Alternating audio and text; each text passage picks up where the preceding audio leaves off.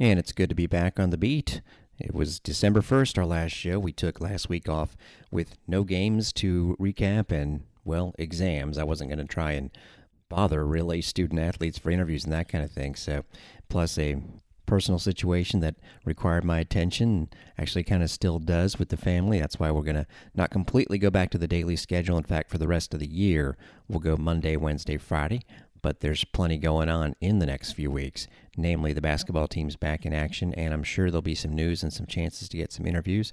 As a matter of fact, coming up in our second segment is when we'll, in full, take you through what went down on Sunday with the return of basketball to the court, namely the women's basketball victory at Virginia Commonwealth, which was crazy and which was a great example of why it is tremendous that I am able to travel, as is Jim Lighthall with the men's team, with the basketball teams because, well, yesterday was a perfect example. I got to see stuff that I'm sure was not on the ESPN Plus broadcast, which was extremely VCU slanted. Man, were they heartbroken. I mean, at least act like USF was putting together a big comeback and you were impressed, but no, they were too sad.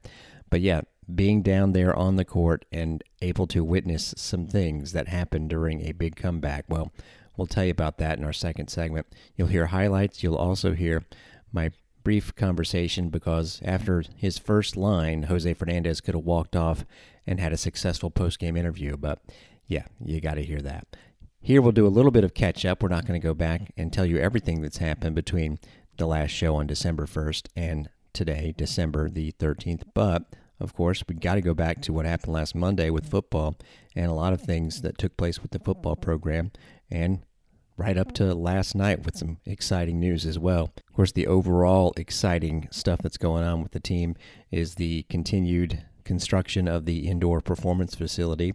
You don't see any structures or anything like that, but that whole area now, as I drive by every day, or most every day, had a few days off last week, but driving by and seeing that it's all torn down and ready to go. The area where you have the artificial turf field is going to be something special. In fact, it's going to have a roof over it, so we'll continue that sort of strand and update you on it. But Bob Shoop is the defensive coordinator, of course, replacing Glenn Spencer. Bob will also coach the safeties, 17 years of experience and a lot of recent highly successful years of experience being a defensive coordinator. Spent last year as an analyst at Miami, the year before that coaching the safeties at Michigan. Prior to that, 2 years at Mississippi State where he had them as one of the top defenses in the country. In fact, number one in total defense in 2018, number two in scoring defense. And as you guys know, if you're going to be the top defense in the country and you're in the SEC, that is not an easy situation. He was the defensive coordinator of the year in that season, and back in 2015, number one in the country in sacks at Penn State. And the year before, defensive coordinator of the year in the entire country. Mention the sacks. That is a big thing that Jeff Scott mentioned as far as Coach Shoop bringing an aggressive look to the Bulls defense. We'll have a chance to talk to Bob. We, of course, not only not doing this show, but it's early signing period and they're busy right now recruiting. But trust me, on Bulls Beat, you are going to hear from Bob Shoop. Also has spent time, a lot of it in the SEC, by the way, at Tennessee and Vanderbilt as well. Had 4 of his defensive players get drafted in 2019 at Mississippi State, which was a school record. Funny enough, he was a wide receiver in college at Yale. That's where he started off his career, spent a lot of time up in the Northeast, basically UMass, Boston College, Army, William & Mary, Northeastern. Yes, he's been to a lot of places, and now he is at USF. Mentioned early signing period. We can't bring up high school athletes until they're actually officially signed with the Bulls, but we can tell you about some transfers from other Division I schools, including a safety from Clemson. If you go to the USF football Twitter page, they retweeted that, and clearly it is, especially on defense, going to be a situation where this team needs to add immediate help, namely from the transfer portal. They have an entire defensive line to replace, essentially, and you can't go with a bunch of freshmen, true freshmen anyway. So, yeah, there are a lot of big-time, and a lot of them former Tampa Bay athletes coming back home added to the roster. Once it's all official and we can read them out to you here, we'll do it on the show. But a little bit of momentum going on And I saw one publication already had USF listed number 1 as far as its transfer recruits. You can't just do freshman class rankings anymore because, well, the game has changed when it comes to the transfer portal. Brian Battie had a pretty good day against Houston with the 2 kickoff returns. It got him All-American honors. In fact, we were excited when he got second-team All-American, according to CBS Sports. But after that, 2 of the other 5 major publications that do the All-American football teams had Brian Battie as the first-team All-American kickoff returner. The Football Writers Association of America and the Walter Camp Foundation. He is the first Bull to land on 2 first-team All-American lists since George Selvey did it in 2007. Here's how it sounded on USF Bulls Unlimited twice. Landed Brian Battie an All-American spot. Jimmy Horn, Brian Battie are the deep men. Kick is in the air. We are underway, and it's Battie, and it's going to be returnable. He takes it at the goal line. Up the near side of the field, he's got a seam. 35-40 into Houston territory. He's got a touchdown. Brian Battie, second of the year, and the Bulls lead Houston. It took 13 seconds. How about that? All the talk about Marcus Jones, and it's Brian Battie who returns the opening kickoff. USF leads Houston. And we talked about it in the pregame season. USF just got a sideline warning, but we talked about it in the pregame segment. We knew that this special teams unit for USF has been great all year. And we know that when they talk about the opposing team's kick returner, that special teams unit is going to get more hyped up. And Brian Battie was challenged, his coach challenged him, hey, be the best returner on the field tonight. Great job. Spencer Schrader with the point after, and it is good. And the Bulls have stunned Houston to open this game. And here come the green lights once again at Raymond James Stadium. Houston coming in at 7-1. Perfect 5-0 in the conference. They had a real shootout last week, 44-37 over SMU. They won it on a Marcus Jones kickoff return for touchdown late in the game. Returnable for Battie at the goal line. Takes it up the center of the field, makes a cut. He's going off to the races again. He's got another one. It's Brian Battie, third of the year, second of the game. Unbelievable. No flags. Bulls are back in front. He took it right on the goal line again. It may be another 100-yarder. And he has matched Terrence Horn, Georgia Tech 2018, as the only Bull to ever have 2 in a game. Battie now has 3 in a career. That's a record. And the Bulls lead Houston with 2:16 to go in the second quarter. Just textbook. Again, untouched. Yeah, that's the definition of putting the team on your back. And I think Brian Battie took it personal that the entire country was talking about Jones being the best returner coming into this game. And I think you see one of the best, if not the best, kick returner in the country here at USF wearing number 21. One of the best individual performances of 2021. Speaking of 21, and if you weren't aware, we started this last week, the best games of 2021. Now, the Houston game, kind of, I guess we could put that in there because it ended up being a wild final score. Forgot the Bulls put up 40-plus, but Houston had 50-plus. However, even if a game itself doesn't make the cut, we still have some special moments from the year that we're presenting over on Bulls Unlimited 2 in the forms of bonus cuts, but mostly it's full games.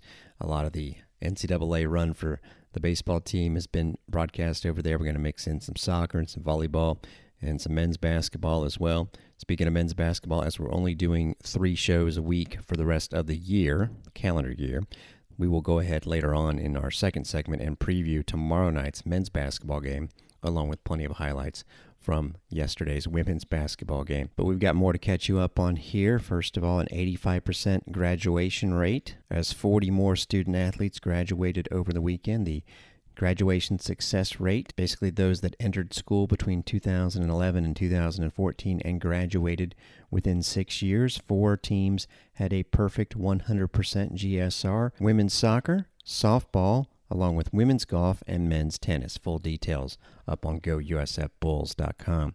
The baseball schedule has been released. I knew this was coming. It was released on Friday, and it's a good one and plenty of chances for you to see last year's super regional qualifying team at home. 37 games at home, and man, oh man, is it cool how they're going to start things off with the USF Invitational. We're not going to run down the full schedule here.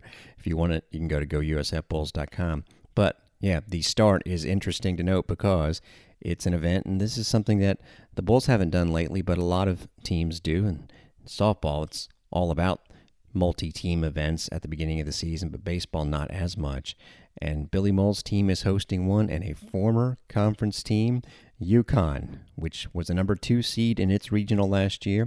Also Louisville, which actually was just a 500 team last season, but in the last NCAA tournament before that, made it to the College World Series. And the third team that the Bulls will play is Charlotte, also a number 2 seed in its regional last year. So 3 tough ones to start off, and really looking forward to that.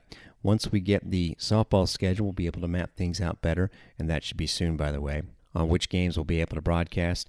Pretty good chance we'll do all of the baseball games this year on either Bulls Unlimited or Bulls Unlimited 2, especially since there are only 3 flights. I think I'm going to be flying with baseball, but yeah, everything's going to be either at home or a bus ride to somewhere else in the state of Florida. A lot of teams from the Northeast coming down here, including the second weekend. That'll be Stony Brook for a 3-game set. That was a good team last year that actually was its regular season champion, lost its first game in the conference tournament, and because of that, ended up not making the NCAA tournament because the weather was so bad in Stony Brook. They never got a chance to finish that. And hey, the NCAA has to announce its field. So Stony Brook, even though they were the number 1 seed and regular season champion in the American East, were hoping to come through the losers bracket and never got a chance to. So they're going to be eager to play some baseball. Also, 3 straight series at home against teams from the Northeast, Brown, Boston College, and Bradley. The Bulls will also be hosting Mercer for a set, Niagara for a set, and they'll play those home and homes, if you will, even though spread out across the season with a lot of teams in state. They play the Florida Gators once. That's going to be on the road towards the end of the season, and thankfully, we are back to 3-game conference series. No one was a fan of the 4-game sets. I know why they did it last year, the American, because schedules were a little bit thinner as far as the pre-conference went. And with losing one conference team, just to bulk up the schedule number-wise, they went to 4 games. But that was a doubleheader in each series, and it just became a grind. And add to the fact that when you have 4-game series, a lot of times you didn't have a series winner. You had a split. And to me, if you're going to play a series, have a winner. Don't just spin your wheels. So we're happy about that. And there will be rivals that everybody has in the conference that you will play twice, meaning home and away. And yeah, don't need me to tell you who the Bulls' rival is. They'll be going to Orlando the first 3 days of April, and the return trip by UCF will be towards the end of the regular season, May 6th through the 8th. The Bulls will wrap up the regular season with 3 games against Wichita State at home, and then the American Athletic Conference tournament back at Baycare Ballpark in Clearwater the week of May 24th. Again, the softball schedule should be out soon. The team did announce 3 incoming Bulls for not this upcoming season, but the following, including one who's local, Morgan Grubb from Bartow High School. This past year, she hit .364 with 25 RBI, but she also is a quality pitcher. Catcher from Puerto Rico by the name of Camille Ortiz, a lot of international experience. And Alexa Galligani, of course, Ken Erickson's going to try and recruit somebody from New York, White Plains High School up there in New York. He says Bulls fans will love watching her play. She's an all-state player, a tremendous athlete, and great softball IQ. If you want more on those individuals, head to GoUSFBulls.com. Also on the website, we said the schedule will be released soon, but they actually did announce the entire schedule for the unbelievable event that takes place at the Eddie Moore Complex in Clearwater. The St. Pete Clearwater Elite Invitational. The Bulls will have a game against Notre Dame Friday, February the 18th at 3 o'clock. So same day that baseball starts off its season at night, the softball team will be playing in the afternoon. Then it'll have another afternoon game that's Saturday against Oak State, and then 2 games on Sunday against Auburn and Wisconsin. Generally, that's the second weekend of the season, so we can anticipate that the Bulls will start off their season the weekend before, and usually they host plenty of tournaments. So again, once we find out the schedule, we'll pass it on to you here. Also want to mention an All-American anytime we get a chance to do that. We did it with Brian Battie. Sydney Nasello, the women's soccer standout, a second-team All-American, as voted on by the United Soccer Coaches.